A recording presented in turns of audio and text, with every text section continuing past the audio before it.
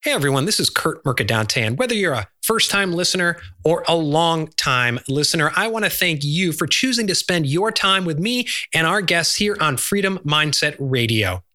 You know, now more than ever in this turbulent time, it's important to share and spread our message of freedom and fulfillment around the globe. So if you get value from this podcast, I have a favor to ask. If you could go wherever you listen to this podcast and leave us a positive rating and review, that helps us carry our message further around the globe. And if you wouldn't mind, post a link to this podcast on your Facebook page, share it on Twitter, on Instagram, on LinkedIn, wherever you're at on social media. I want to thank you for helping us take our message to those people around the globe who truly need it. And I want to thank you for being a loyal listener. Thank you. The Constitution is outdated and inadequate. The state grants rights and takes a much more interventionist role in all of our lives, and in particular, in the lives of families. What does the word freedom mean to you? Only you can define it in your life, and only you can decide to build the life of freedom and fulfillment you deserve. This is Freedom Mindset Radio. I'm your host, Kurt Mercadante, and we're grateful you're here.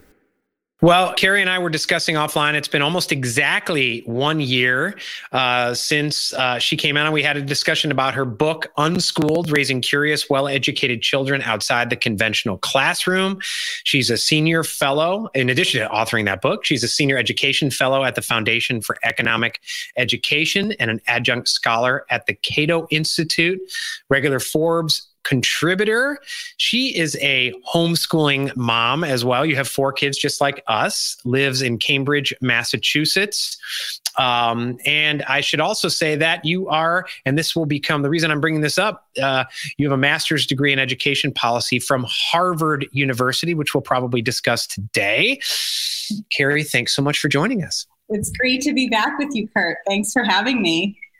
So yeah, offline, we were talking about that you've been busy because with the response and the school shutdowns here to COVID, the world has become homeschooling or homeschoolers, which it's almost, you had the quote unquote mainstream publications calling you for advice, right? That's right. As we were talking before going live, it's been a very busy spring for me. Certainly once the government lockdown orders came out and the schools shut down back in March, I started getting all kinds of calls from media outlets looking for insights about homeschooling, as 50 million U.S. students suddenly found themselves out of school and learning at home with their families, with varying degrees of virtual schooling tied to their school. So that was really busy. And just as that started to sort of fade kind of a month into this distance learning experiment that American children are encountering, Harvard Magazine published their article in the latest issue of the Harvard Magazine alumni piece about the risks of homeschooling that highlighted longtime Harvard Law School professor Elizabeth Bartholet's real attack on homeschooling. And so that's been very busy over the last several weeks responding to that. There's been subsequent articles coming out of Harvard in the Harvard Gazette and the Harvard Crimson, as well as some other pieces spotlighting Bartholet's insights and some of her colleagues who oppose homeschooling. Looking back at the beginning, kind of what kept you busy before the attack started, and everyone kind of wanted to know, and I get a lot of questions. Hey, do you have any insights on what we can do because our kids are at home? And at least for me, one of the things that I found early on was that people were gaining frustration. Because not only all of a sudden they're working from home, which they've never done before, and they're trying to school, be teachers. But one of the things I noticed early on was that they were trying to replicate the school day in their home. And as we talked about it, I love your book, we unschool our kids, which self-education or self-directed education. And so in one realm, I think we were helpful in, listen, if there's a pandemic, enjoy your kids and love them, but what we do, I posted online, just kind of our overall philosophy of self-directed education. And someone who lives in our neighborhood said, that sounds like anarchy to me. What were some of the things that you were seeing in terms of questions and frustrations and worries and fears and anxieties that parents had in the early days of and probably still now of this COVID situation? Right. Well, one of the first articles I wrote back in March was for Boston NPR, really encouraging families, like you said, to avoid replicating school at home to the extent that they could.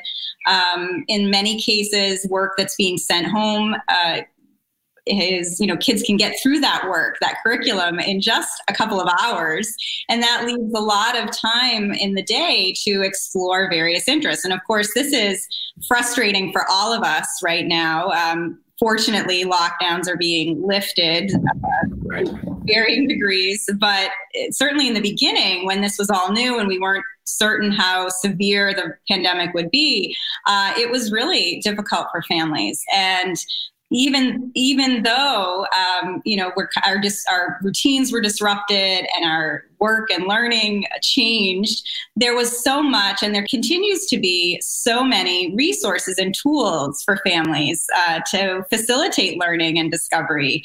I had an article at the Cato Institute talking about the tremendous online learning resources that have been sprouting almost daily, where we're able to tap into humans and resources and content that we've never been able to do before. I mean, I love seeing Mo Willems, the famous author and illustrator of the Piggy and Gerald children's books, for example, offering daily live streamed workshops for kids on how to not only draw some of his characters, but how he created these stories, and encouraging artistic talent and creativity in children, something that we all would never have been able to access before. So there's just incredible human capital, I think, coming out of this that we're able to tap into through technology, through many of these free online learning resources, and learn together as a family. I think we would lose some of that spontaneity and some of those experiences if we were tied to a curriculum. Yeah. And a lot of people don't realize necessarily, they think that, oh, well, you guys were made for this, right? You homeschool, so this is nothing new. And I think what they don't realize is, especially that we unschool, is the museums are closed. We can't go certain places. Barnes and Noble to us is like Disney World. We're out doing things more than just sitting here. And so we have learned to do, Netflix can be a wonderful resource, and documentaries, and Apple and Curiosity Stream, and some of those things with documentaries, if you have to be home. My daughter is taking, I think she's on the second one now, Foundation for Economic Education, FEE, online economics course. She's 14, loves it. But I think that trying to replicate, I've seen some parents realize, you know what, we're going to give up because our teachers have decided not really to grade it or to weight it, because there's a lot going on heck, for us, it's mentally hard with what's going on. Some days I wake up and I think I'm in like a different dimension. I can't understand what's going on. I can only imagine kids. But I've seen some parents also realize how, from trying to replicate the school day at home, how little, I'm trying to say it in a way that's not going to offend teachers or something, but I don't care. They realize how little work actually gets done at school. And this is something I've heard from teachers as well. They describe much of the day as crowd control, and the actual work that gets done. And I think that's why parents complain a lot, because they see so much homework during the day that doesn't get done. And have you seen something similar from some parents? Right. Well, I think a couple of things. First, you're right.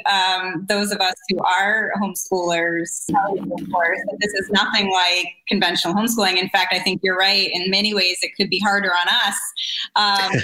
Rely so much on these community resources that our kids aren't going to just one building every day for their learning. We are learning through the people, places, and things of our communities that, of course, we've been shut off from for the past several weeks. And so I think it has been really difficult on everybody, and homeschoolers included. So I got those responses that you did. Oh, this must just be old hat and exactly what you're used to. And it's like, no, we're very much immersed in our communities, and in fact spend more of our time outside of our homes typically than inside of our homes.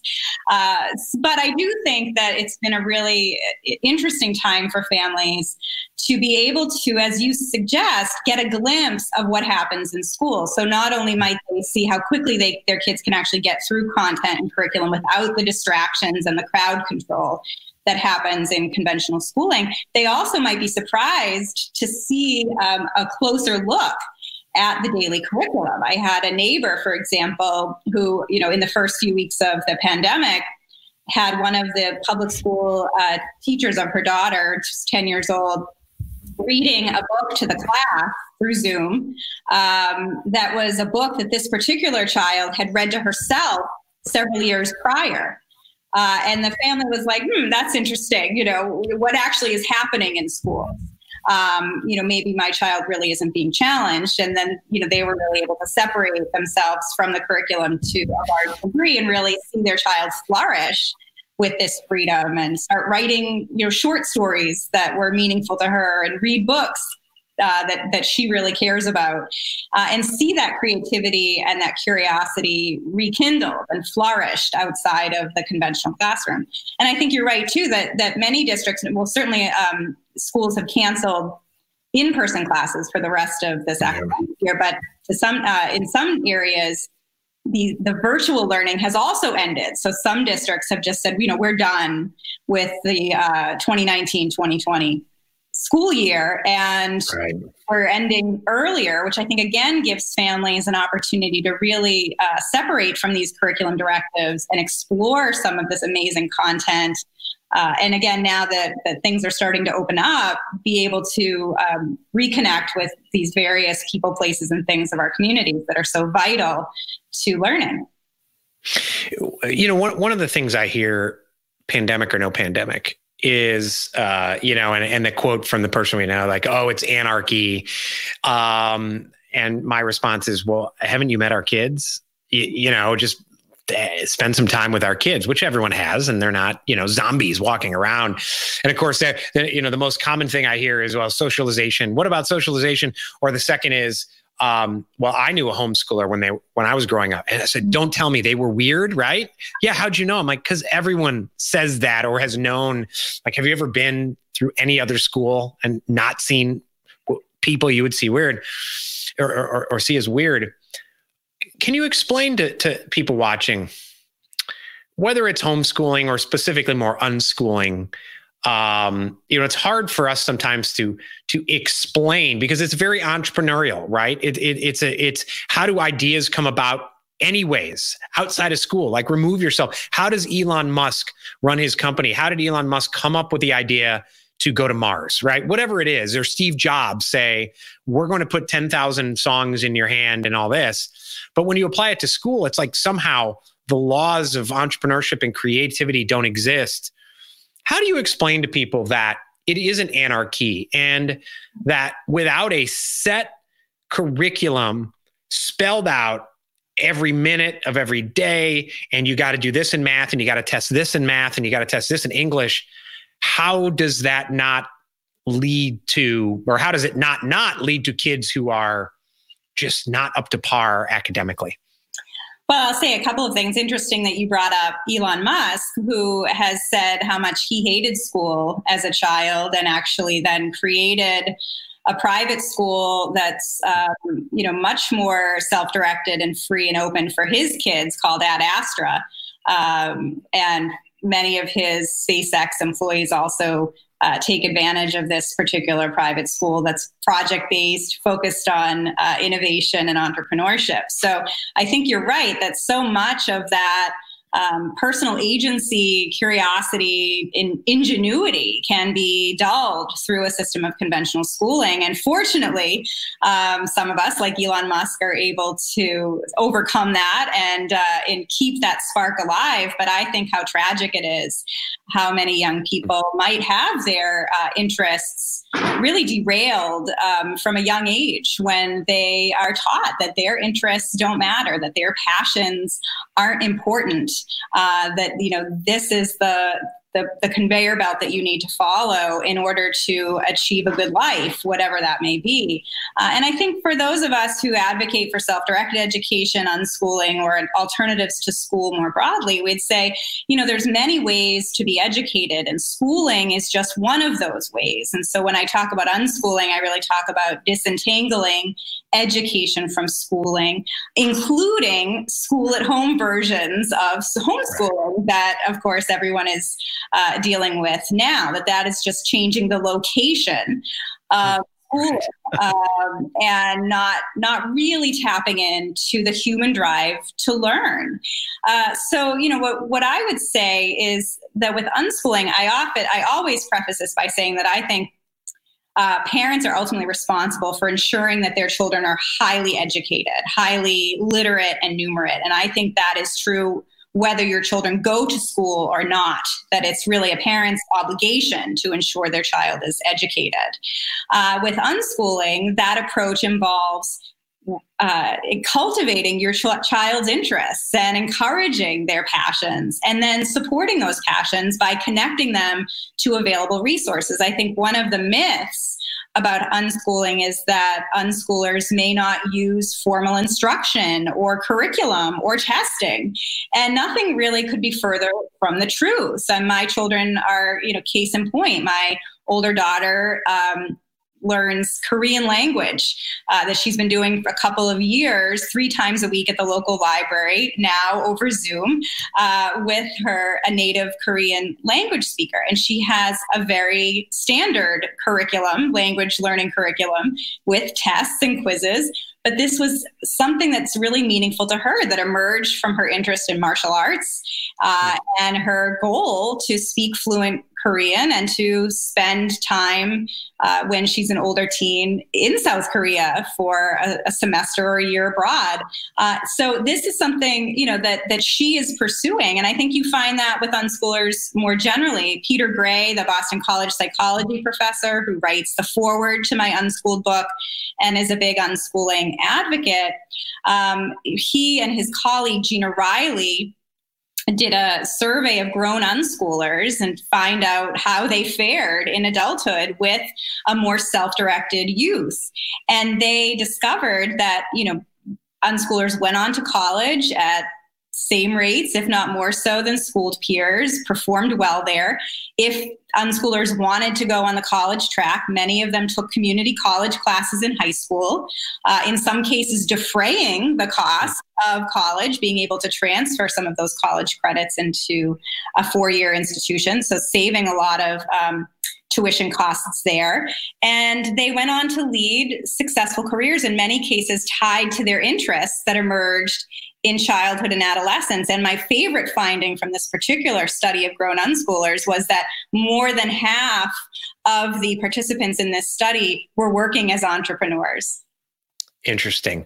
It is fascinating. And you have 4 kids. We have 4 kids. When you really spend a lot of time with your kids, you see how, and I have empathy for many teachers in whether it's government school or private school or whatever, who have 30 or 40 kids in a classroom, because having 4 kids, you see the vast differences between each of your 4 kids. Same, genes, right? They come from the same parents. And our daughter, she likes a little more structure, but she builds that structure. This morning, every Tuesday, she's on Skype learning Italian from Matteo from Milan, Italy. He's living in Scotland now. Our other son, who's 9, I wake up, if I get up at 6 a.m, he's already been up for an hour. He's read cover to cover all the Harry Potter books, and now he's going through them again. So he loves that reading, and he'll find books. His older brother, not so much, but is more of a visual learner, and said he wants to work at Lego for Lego someday.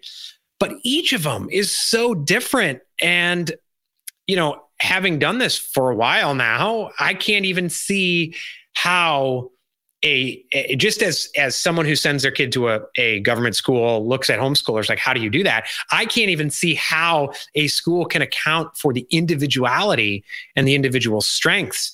And and maybe some special needs of each individual. My wife's a speech therapist and worked in the school system, and some of just the horrific stories that she found of kind of cookie cutter approaches to dealing with some of these kids.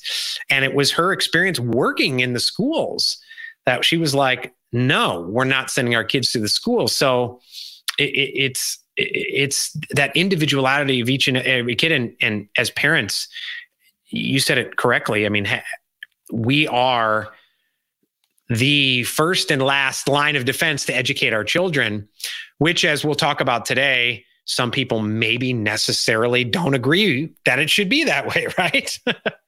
Well, yes. And just to follow on your point there, I think that, it's interesting when you look at the fact that teachers are caught up in this system of conformity and control, very much the same way that children are, that teacher creativity is eroded to the same degree as children's creativity. Of course, teachers can quit and children cannot due to compulsory schooling statutes, which again are being loosened during this pandemic. So I would argue there could be some potential bright spots in terms of deregulation, or at least questioning some of these 19th century statutes that still prevail. But in my Unschooled book, I spotlight many of these education entrepreneurs, these teachers who worked for the most part in public schools, became disillusioned by what they were seeing there and left. They said there has to be a better way. Not finding one, they created their own. And many of them created these micro schools or self-directed learning centers for homeschoolers, where you could are registered as a homeschooler, but you can attend up to 5 days a week. So homeschooling really offering that freedom and flexibility to provide for a self-directed education without some of the constraints associated with private schools. I also highlight the Sudbury model of education and democratic schooling in there as well, people who've started those kinds of programs. Again, teachers, for the most part, that was one of the most surprising things in writing the book, was just how many former public school teachers were the ones who took the leap to leave that conventional classroom and create these stunning alternative learning spaces. Yeah. And someone, David Duncan, who's watching, he had asked earlier, how is homeschooling possible if both parents have to work? And Tom Meyer came in and talked about Sudbury School. And so, yeah, David and anyone listening, I would recommend picking up Unschooling, Carrie's book, because you talk about other alternatives if parents work. And I work from home. My wife does not, or she's at home and she has a company that she works from home, I should say. And so we have that kind of luxury, I guess. I hate calling it a luxury, but to be able to do that. But some parents don't. But there are alternatives and options for you to do that, which a lot of parents are probably looking at now. I saw a stat the other day, just kind of in flashing on Facebook somewhere. Maybe you've seen it, in terms of that predicted 25% of parents may not send their kids back to school. Maybe you shared it. I can't, in the fall. So people are going to be looking. There's been several of these surveys recently. EdChoice did a survey of parents during the pandemic, asking them all sorts of questions. And they found that more than half of their respondents have a more favorable view of homeschooling as a result of the pandemic. So I would say, I'm sure you and I would say, gee, if you think this is tolerable, just wait till you see the real thing, because this is nothing like typical homeschooling.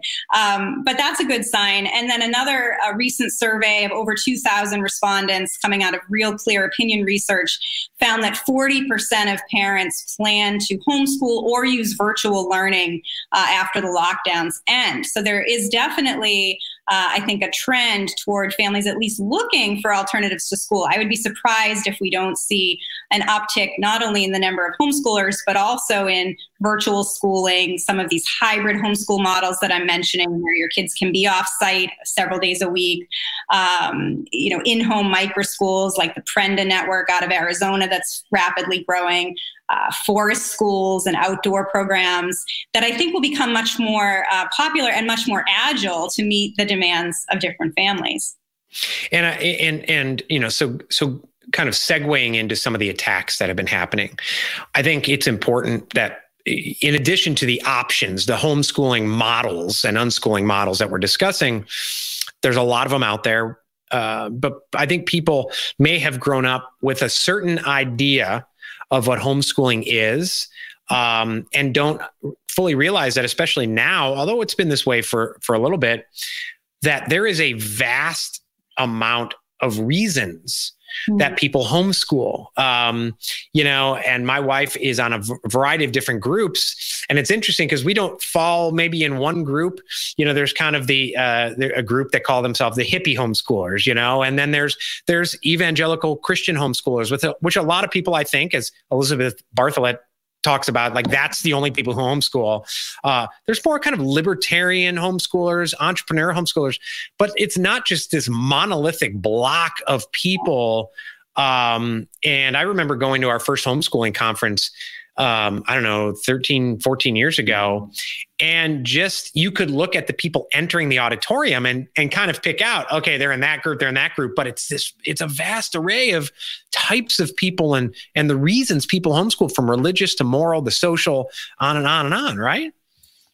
Yeah. I mean, homeschooling really now, 21st century homeschooling, is much more reflective of the overall U.S. population in every possible way: demographically, geographically, socioeconomically, ideologically, as diverse as the U.S. population, which is, I think, what is so surprising about the Harvard attack. And again, Professor Elizabeth Bartholet's Harvard Magazine interview, subsequent Harvard publications, which really highlight her 80-page Arizona Law Review piece that she recently published, that was definitely in the pipeline well before COVID-19 hit. So I think the timing is peculiar in terms of us all talking about homeschooling, of course, when so many families are now at home learning with their children. That I'm sure was not on her radar when she submitted her Arizona Law Review piece, and certainly right.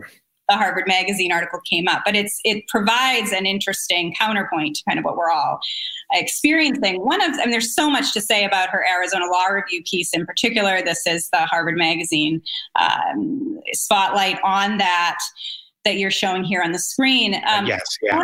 But one of the most surprising pieces, I think, is what you're getting at, is this vast mischaracterization of modern U.S. homeschooling, that it was really a caricature that she presented of homeschoolers as all, religious evangelicals. I mean, she says twice in her Arizona Law Review piece, for example, that up to 90% of today's U.S. homeschoolers are driven by conservative Christian beliefs.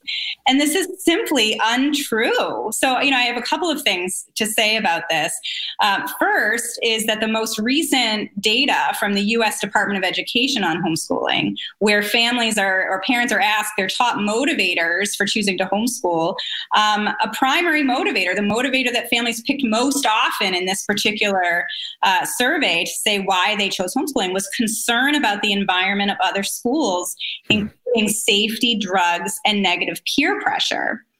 And only 16% of the respondents said that a desire to provide religious instruction was a top motivator. So the data just don't back this up. But I would also say, to this larger point, is so what if 90% of today's U.S. homeschoolers were driven by conservative Christian beliefs? Why should that be a rationale for heavy regulation of the practice, or what she's calling for as a presumptive ban on homeschooling? I found that to be particularly troubling. But, you're right that the U.S. homeschool population today is incredibly diverse. In fact, the number of Black homeschoolers doubled between 2007 and 2012 to 8% of the homeschool population. The percent for Hispanic homeschoolers in the U.S. is 25% of the homeschool population, which mirrors the Hispanic representation in the overall K-12 school-age population. You see, particularly in the last decade, the most growth in homeschoolers is coming from urban secular homeschooling families like mine, who want something different for our children, who find, standardized test-driven schooling to be incompatible with the realities of the 21st century innovation era. And so there's just tremendous diversity in the overall homeschool population for a wide variety of reasons. And this, I really think that Bartholet truly mischaracterizes what today's homeschoolers are like. Hey everyone, this is Kurt Mercadante, and I want to thank you for being a loyal listener to Freedom Mindset Radio. In this chaotic time of coronavirus chaos, it's so important for people to have a process to define, create, and live their lives of freedom and fulfillment. I lay out just that process in my Amazon bestseller, 5 Pillars of the Freedom Lifestyle. And in light of this turbulent time, I've dropped the Kindle price of my book to $4.50. That's a more than $2 drop in price. I do this because I truly believe that this is a process that will help those who need freedom and fulfillment now. Perhaps it's you. Perhaps you have spent the past 5 years, 10 years, 15 years trading away your freedom and fulfillment for a false sense of security and a toxic job and a lifestyle that doesn't fulfill you. And now you're realizing that security was an illusion and you want your freedom now. Go to 5pillarsoffreedom.com right now. There, you can get chapter 1 of my book absolutely free, and there's a link to purchase the book. As I said, we have dropped the price to $4.50 for the Kindle version of my book. I know the 5 Pillars of the Freedom Lifestyle will help you define, create, and start living your freedom lifestyle now. Thanks again for being a listener. I wish you a day, a week, a year of freedom and abundance. Yeah, and in the Harvard Magazine, and by the way, you are, as I mentioned earlier, you are a Harvard grad. I mean, this picture is what really caught a lot of people's eye in terms of us making fun of the picture. But this notion that the non-homeschool kids are all out having fun and playing when it's the homeschooler who's inside behind bars. Right. And it's funny that certainly if we wanted to kind of take the gloves off, perhaps we could draw a picture that's like this, but just change the labels, that it's our kids who are out having fun and skipping rope while other kids are trapped inside for a full day. I know a relative has a school that they were forced into a Walmart for several years because their school, and the teachers were getting sick, and from the fluorescent lighting and things like that. But it just shows this caricature that people still have of homeschooling, and I think you and Corey DeAngelis have pointed out that if you're going to do a study, make it data based. If you're going to write a paper, make it data based, and that her favorite word is many. And it's kind of like, I want to make a case on something. Oh, well, there's a ton of homeschoolers who are abused. There's just so many. Well, how many? Just so many, right? It's almost as if she rushed into writing this, being prodded by perhaps the powers that be not liking the competition that has arisen from the COVID-19 crisis. I mean, is because we've not only seen her attack, we've seen there was a UCLA professor this week who started attacking it, saying we should end homeschooling, and even said if that's authoritarian, then I'm Stalin. The New York Times, there was another professor talked about the great harm that's being done from homeschooling. In Oregon, I believe, they went and shut down enrollments in virtual charter schools. Is this a concerted effort, you think, on behalf of the and I almost said teachers unions, but I think isn't there more of kind of this educational industrial complex Illuminati that just doesn't like the competition? I don't know that I'll get into conspiracy theories about this. I don't think it's that sophisticated. I'll say a couple of things, though. I think first, that image that's in the Harvard Magazine piece that you showed, most of us who are homeschoolers took a look at that and just initially assumed that the kids running outside were the homeschoolers, right? And then you look closer and you realize that they're trying to portray that the poor homeschool child is the one that's inside. And fortunately, my colleague Kevin Soling from Harvard, who was also on the Alliance for Self-Directed Education board with me for a while, he organized through his student group at Harvard called Ideological Diversity a response forum to this, what he calls the Harvard disinformation campaign against homeschooling that was held through the Harvard Kennedy School at the beginning of May. And Kevin Soling is the award-winning documentary filmmaker of the film The War on Kids that came out in 2009, that very much shows that schools are the prisons, and that these alternatives to school, including homeschooling, really provide that freedom and flexibility for young people that we just don't find in schools. So it was peculiar that Elizabeth Bartholet in her pieces talks about wanting a presumptive ban on homeschooling because she's concerned about authoritarian control of children by their parents, when many of us would argue that there's nothing much more authoritarian than today's government schooling, where children are constantly monitored, they're constantly controlled, they're increasingly tested, and have very few freedoms. So, and not to mention how authoritarian it is to call for a presumptive ban on homeschooling, which gets, I think, to the larger point that you're saying, what is the bigger context of all of this? And I don't think it's some coordinated, conspiracy, but I do think when you read the Arizona Law Review piece, something that we should all be very concerned about that Elizabeth Bartholet gets toward the end of her piece is really wanting a reinterpretation of the U.S. Constitution. She says in her Arizona Law Review piece, the Constitution is outdated and inadequate, and urges us to move from our historic interpretation of negative rights, meaning U.S. citizens are free from state intervention, to positive rights, where the state grants rights and takes a much more interventionist role in all of our lives, and in particular in the lives of families and children, under the guise of safety and security. And I think that's something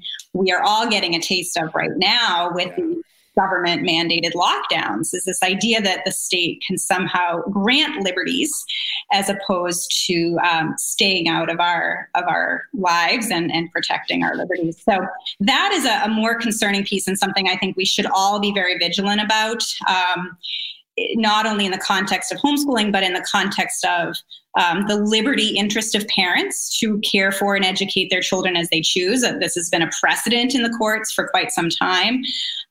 And so I think this speaks much more toward family rights, family freedom, and overall individual liberty if we move to a positive rights interpretation of the Constitution. Yeah, and it's interesting here on that, that she also writes it while saying that and kind of reinterpreting or saying that the Constitution should kind of be rewritten. She says that children should grow up exposed to democratic values, ideas about non-discrimination and tolerance of other people's viewpoints. Well, what's that based on? Because I might say that the Constitution as written does exactly that. And is about freedom of one of the democratic values is the freedom to educate your children, and the kind of top-down current mainstream schooling model, right, is not how most humans were educated for most of humanity, right? And that statement about wanting a presumptive ban on homeschooling, essentially forcing children into government schools or at least state-approved private schools, the statement of ensuring diversity of other people's viewpoints or tolerance of diverse viewpoints, when really this professor is being incredibly intolerant towards lifestyles, diverse ways of thinking, certainly hostile toward conservative Christian beliefs in particular. But even if we want to talk about, tolerance of different viewpoints, understanding of democratic values and civic virtues, all you need to do is look at the most recent NAEP scores, the nation's report card that recently came out with history, government, and civics scores, and they are abysmal and declining. And so, the idea that somehow we're taught democratic values and civic virtues in schools is just not true. I mean, one of the things I talk about, I wrote a letter to the editor of Harvard Magazine right after this article appeared and republished that at fee.org. And I made the point that 2017 University of Pennsylvania study of adults found that 37% of American adults could not name one right protected by the First Amendment of the Constitution or ensured by the First Amendment. They couldn't name one.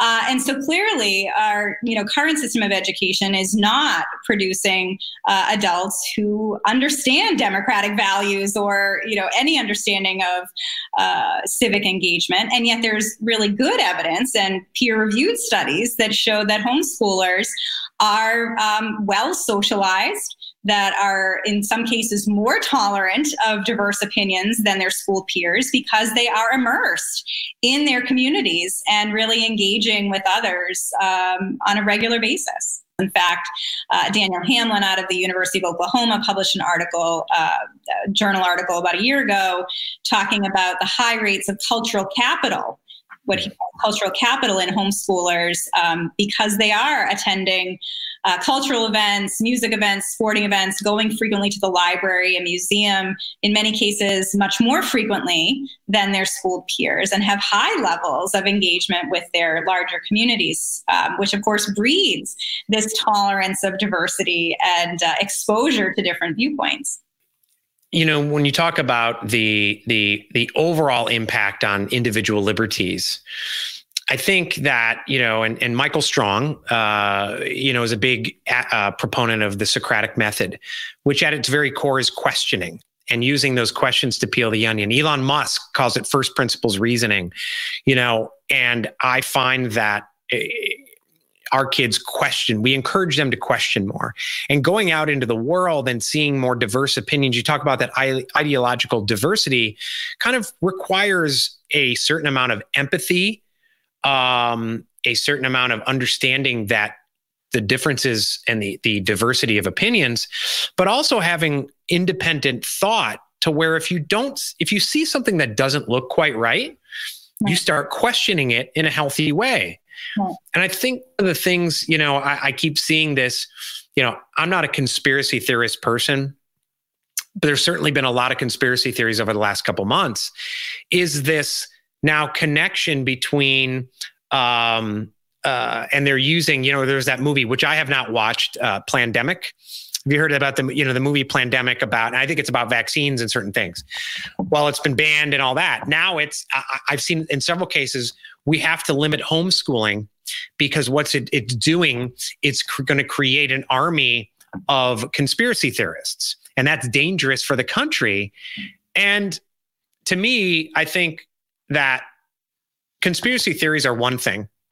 I think we're fast becoming a nation where anything you don't agree with is labeled as a conspiracy theory, but independent thought is absolutely necessary to a democratic society. But I guess if you think the Constitution's outdated, maybe you think independent thought shouldn't be welcome in whatever new society you want to build. I don't know. Well, I think one interesting turn of events that we're seeing more recently in Elizabeth Bartholet's more recent interviews and in some of her colleagues, one thing we should mention is there was a Harvard Law School invitation-only planned summit in June that was to look more broadly, bringing in academics, again, invitation only from around the country, to look more broadly at ways to implement this presumptive ban on homeschooling or heavily regulate the practice so that essentially it looks like homeschooling looks like public school at home with very little autonomy and independence.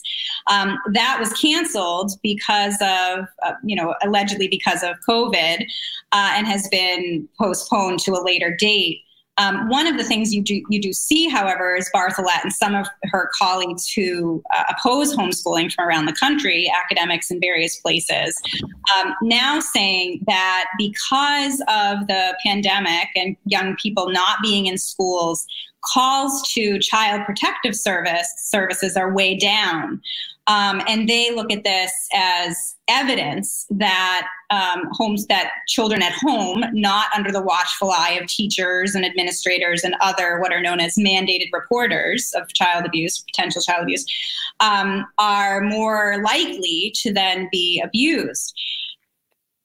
It's possible that that's true, but I think, again, to your point of let's question some of these assumptions, I might suggest that perhaps this looks, this reveals a child protective system gone awry. And I recently wrote an article at fee.org that gets into this a bit, where, if you look at the Hechinger report, and HuffPost did a comprehensive investigative report about a year and a half ago now, where they found that school districts frequently use CPS, Child Protective Services, as a weapon against families, particularly families that are non-compliant, that are not just accepting whatever it is the school or the teachers want their children to do. Maybe it's involving a particular special education label or medication or some other kind of recommendation from the schools, and the parents are being non-compliant, and then districts are weaponizing CPS against these non-compliant families. So that was really an eye-opening investigative report, again, that HuffPost and the Hechinger report did about a year and a half ago, and I linked to that in my article. There's also a very powerful book by longtime family defense attorney and advocate Diane Redleaf called "They Took the Kids Last Night: How the Child Protection System Puts Family at Risk." And what I found really, there's so much in that book to really think about, but one of the statistics that we should all really be focused on is, she says that in 2016 alone, 7.4 million U.S. children were reported as suspected victims of child abuse or neglect, CPS, but not only, but 676 children were ultimately labeled victims of abuse and neglect. So you're really, terrorizing millions of children and families, and engaging in warrantless search and seizure and interrogation to potentially save a few. And I think that's something we really should be concerned about, and is really at the heart, I think, of Elizabeth Bartholet's overall attack on homeschooling, is that we need to regulate everybody or ban almost everybody to protect a very small number of children who may, in fact, be being abused. Well, that type of thinking is very common these days. I want to save one life. I may kill 4 in the process, but I'm going to save one life from COVID-19. And apparently give up all those liberties, sort of right. Result of that. I mean, really, this is such a timely topic in so many ways, whether we talk about homeschooling or parental rights or just individual liberty more generally. There was an article in Reason a couple weeks ago, maybe a month ago, in which a homeschool family, I think of 6 or 7, went into a bank. Did you see that? And there was a stay-at-home, or not a stay-at-home. There was a socially distancing thing, but there were one family, and it was apparent that they got into it, and that by the time they got home, there was a government official there that went in and actually laid his hands on their children, pulling up the sleeves. And it was an apparent lie because the kids were wearing long sleeves, and whoever at the bank reported that there were bruises and all that. And I posted that online, and it was interesting that people who who obviously don't homeschool, sitting through I remember sitting back when we lived in Illinois through some legislative hearings and listening to some truant officers describe what they would do and how they would go into a home and how they would try to get around the Illinois laws, which the Supreme Court had basically ruled homeschoolers as the same as Catholic schools. And you don't mess with the Catholic schools in Illinois, that they would try to pass things like fire codes that they could get into schools less than 5 children or less than 10 children so they could get into your home. And the notion that certainly I want there to be protections for the least vulnerable among us, children. But the notion that anyone based on some sort of prejudice or some sort of they had a bad day can have a government official go into your home and put their hands on your kids. And the guy started going into their cupboards and things like that. That is something that from an individual liberties perspective, to me, I can't imagine a parent would be okay with that. Right. And, back to the reason story that you mentioned, I mean, there's so much there to be disturbed by. You're right. This was a family that was just moved to the state. The mom had gone ahead with, I think they had 7 children. The dad was coming later, and she was trying to set up her bank account. And yes, you're right. Social distancing orders had come into play. And I think those of us who have a bunch of kids, I have 4, you have 4, there's often this tension like, well, if I leave my kids in the car, then I could get somebody called police. So I might as well bring them in. And my heart just goes out to this mom who's probably trying to weigh the risks and thinks, all right, well, it's probably better if we all go into the bank. And then sure enough, this happens. Just a real tragic story. And my wife and I were talking yesterday about when the schools started closing down, it was interesting that there were some people who expressed their biggest reason for not wanting the schools to shut down was what you talked about in terms of the schools being what they said is the first line of defense to uncovering abuse, right? The teachers are often the people who see it. And the other thing was school lunches. Now, to me, I understand that. And I understand, right, no matter what the policy is, I may disagree with it, but if all of a sudden you pull the rug out right away, there are going to be people who are negatively affected. I get that. But to your point, isn't that more of a reason to fix, like you said, the CPS system, our ability to detect abuse rather than just say, well, we're not going to reform the school system at all because it's the first line of the school system was not meant to be the first line of a defense to detect abuse. So where's that fine line between there was that, but we also don't want a CPS system where we give up our individual liberties? Right. And then, I think, if it is true that that there is a heightened risk or heightened incidences of child abuse during this time, and I don't think we have any, data yet to show that being the case, but you can imagine the possibility, but that's because of the government lockdowns, right? Yeah, right. So, it's because of the tremendous stress that we have put on families right now, not allowing parents to work, cutting everyone off from their communities and from their support systems.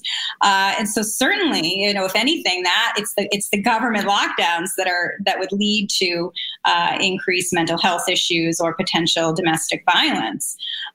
So the answer is to end the lockdowns, the government involvement there. I think there is this balance between individual liberty and protecting the most vulnerable. But and certainly we need to be prosecuting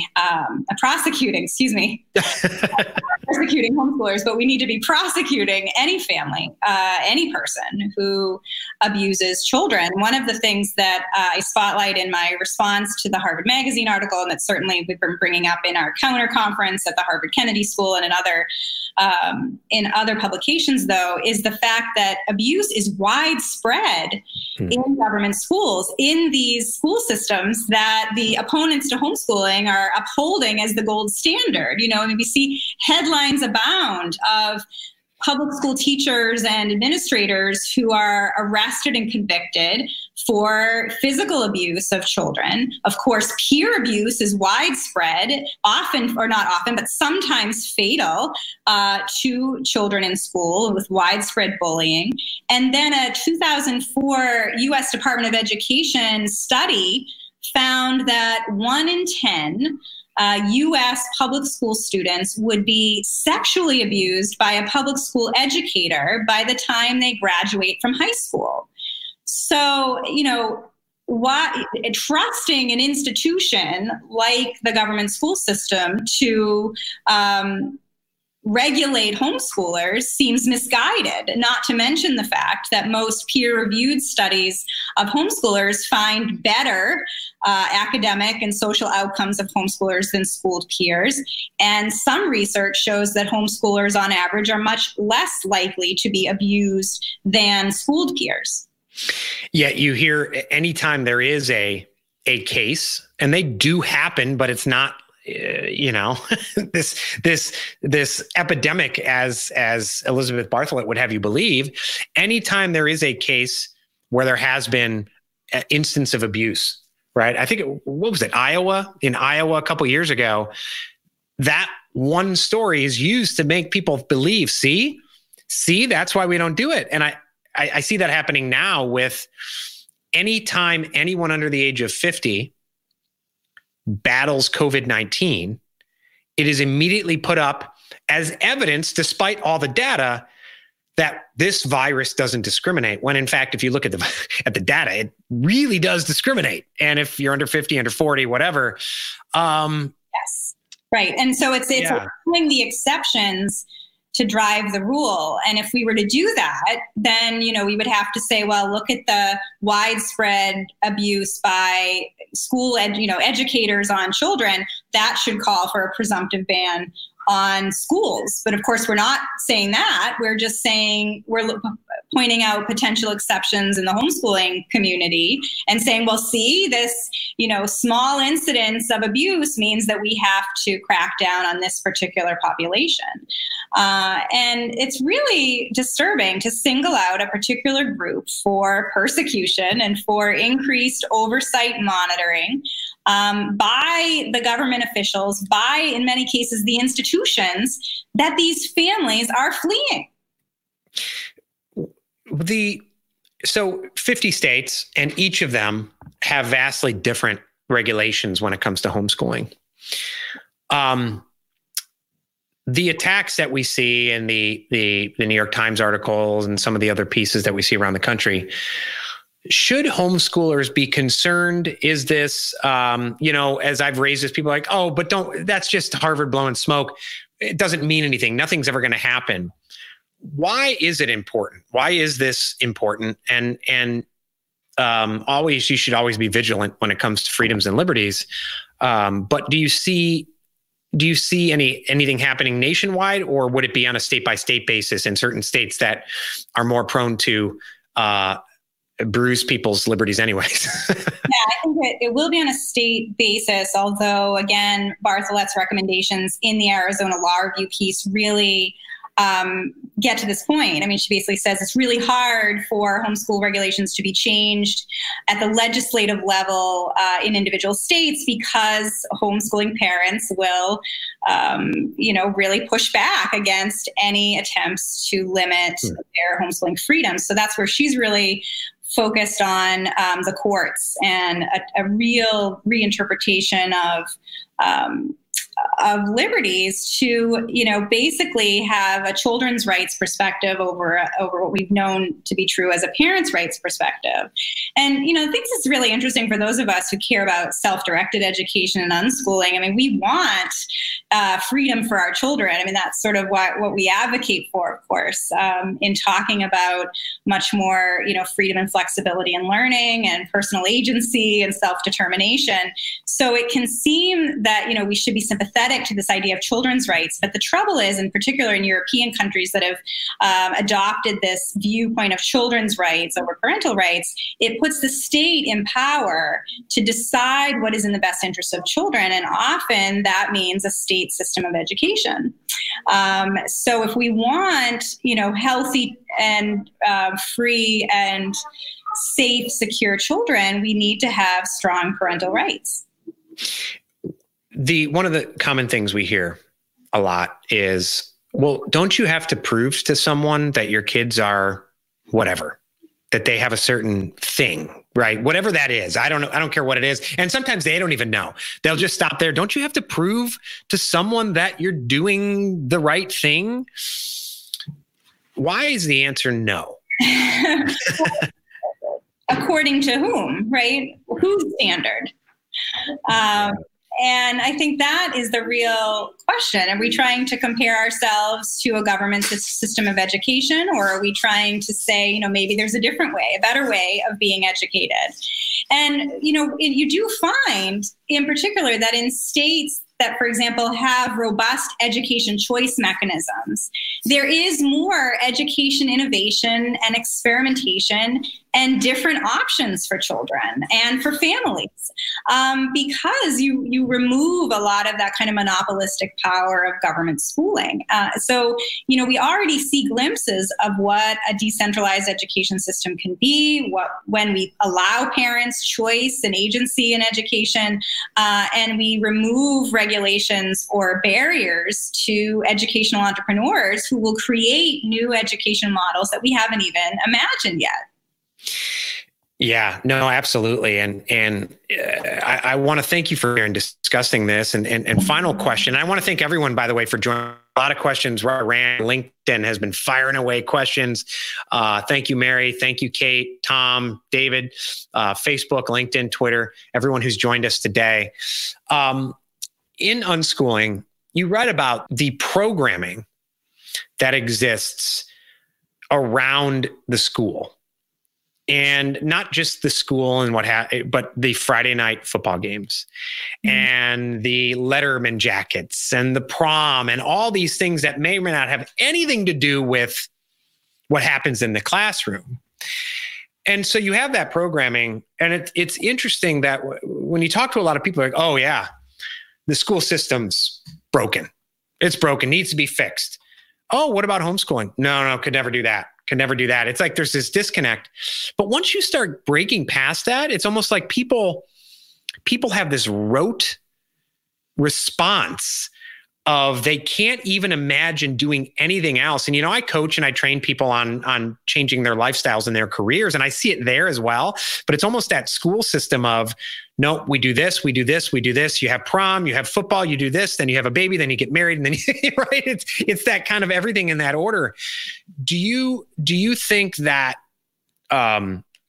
despite the attacks, it's just going to take the organic growth of the growth of homeschooling for people to see homeschoolers, humans who have been homeschooled, go out into the world and not have 3 heads and be radioactive like they think we are? I think that's already happening. I mean, we have roughly 2 million U.S. homeschoolers in the country. I think that we'll very likely see more of that. I've even been getting emails and messages from parents who said, wow, I've been really considering homeschooling for a while. Lacked that catalyst to take the leap. This spring has provided that. And my child is flourishing. They're happier. They're calmer. They're more creative. They're loving reading books again. We're going to continue this. So I think for some families, particularly families for whom homeschooling had always been intriguing, we'll see more families adopting this model or these hybrid models or virtual schooling and other alternatives to school. I think your point about extracurriculars sometimes being the moderating accessory to make conventional schooling more palatable for students and for their parents. The Mises Institute recently had a great article about this, saying, in light, if schools do resume in the fall, it's likely that they won't have, athletic events or extracurricular events like theater, or, there'll be, in many cases, like the Miami-Dade school system saying they're not going to have recess, they're not going to have the cafeteria, there's going to be staggered attendance, parents won't be allowed in the building, outside visitors will be banned, those kinds of things. The article at Mises said, now parents might say, without these accessories, maybe schooling isn't all that great. If it's just about the academics, then maybe this isn't the best place for my child to be educated. And I think, again, that will trigger a lot of families to look for alternatives to conventional schooling. Well, Carrie McDonald, I appreciate you coming on the show, and I appreciate you being a voice for those of us who homeschool, although I would argue it's a voice for anyone who values our current system, which some people want to upend, I guess, and rewrite the Constitution, but individual liberties, ideological diversity, freedom of thought. I have an interview with John Osborne, who's a local VC angel investor here. And he just said, I asked him about the education system. He said, let me ask you, do you think, and thinking growing up in school, and he even was talking about college, did it prepare you specifically for anything you did coming out of college? And for most people, the answer is no. So this is much broader than just protections for those of us who homeschool. So I want to thank you very much. Oh, thanks, Kurt. It was great to be with you. And I put a link to Carrie's book in the post, whether you're on Facebook, LinkedIn, Twitter, wherever else we're at, YouTube. So grab her book. It's wonderful, especially if you're considering homeschooling, but some of you may have no choice going into the coming school year. So there's great options, alternative models, especially Dan, who asked about those models for parents who work Sudbury School, Democratic schools, and all those. So I want to thank everyone who participated, everyone who watched. And Carrie, thank you so much for joining us today. Thanks again.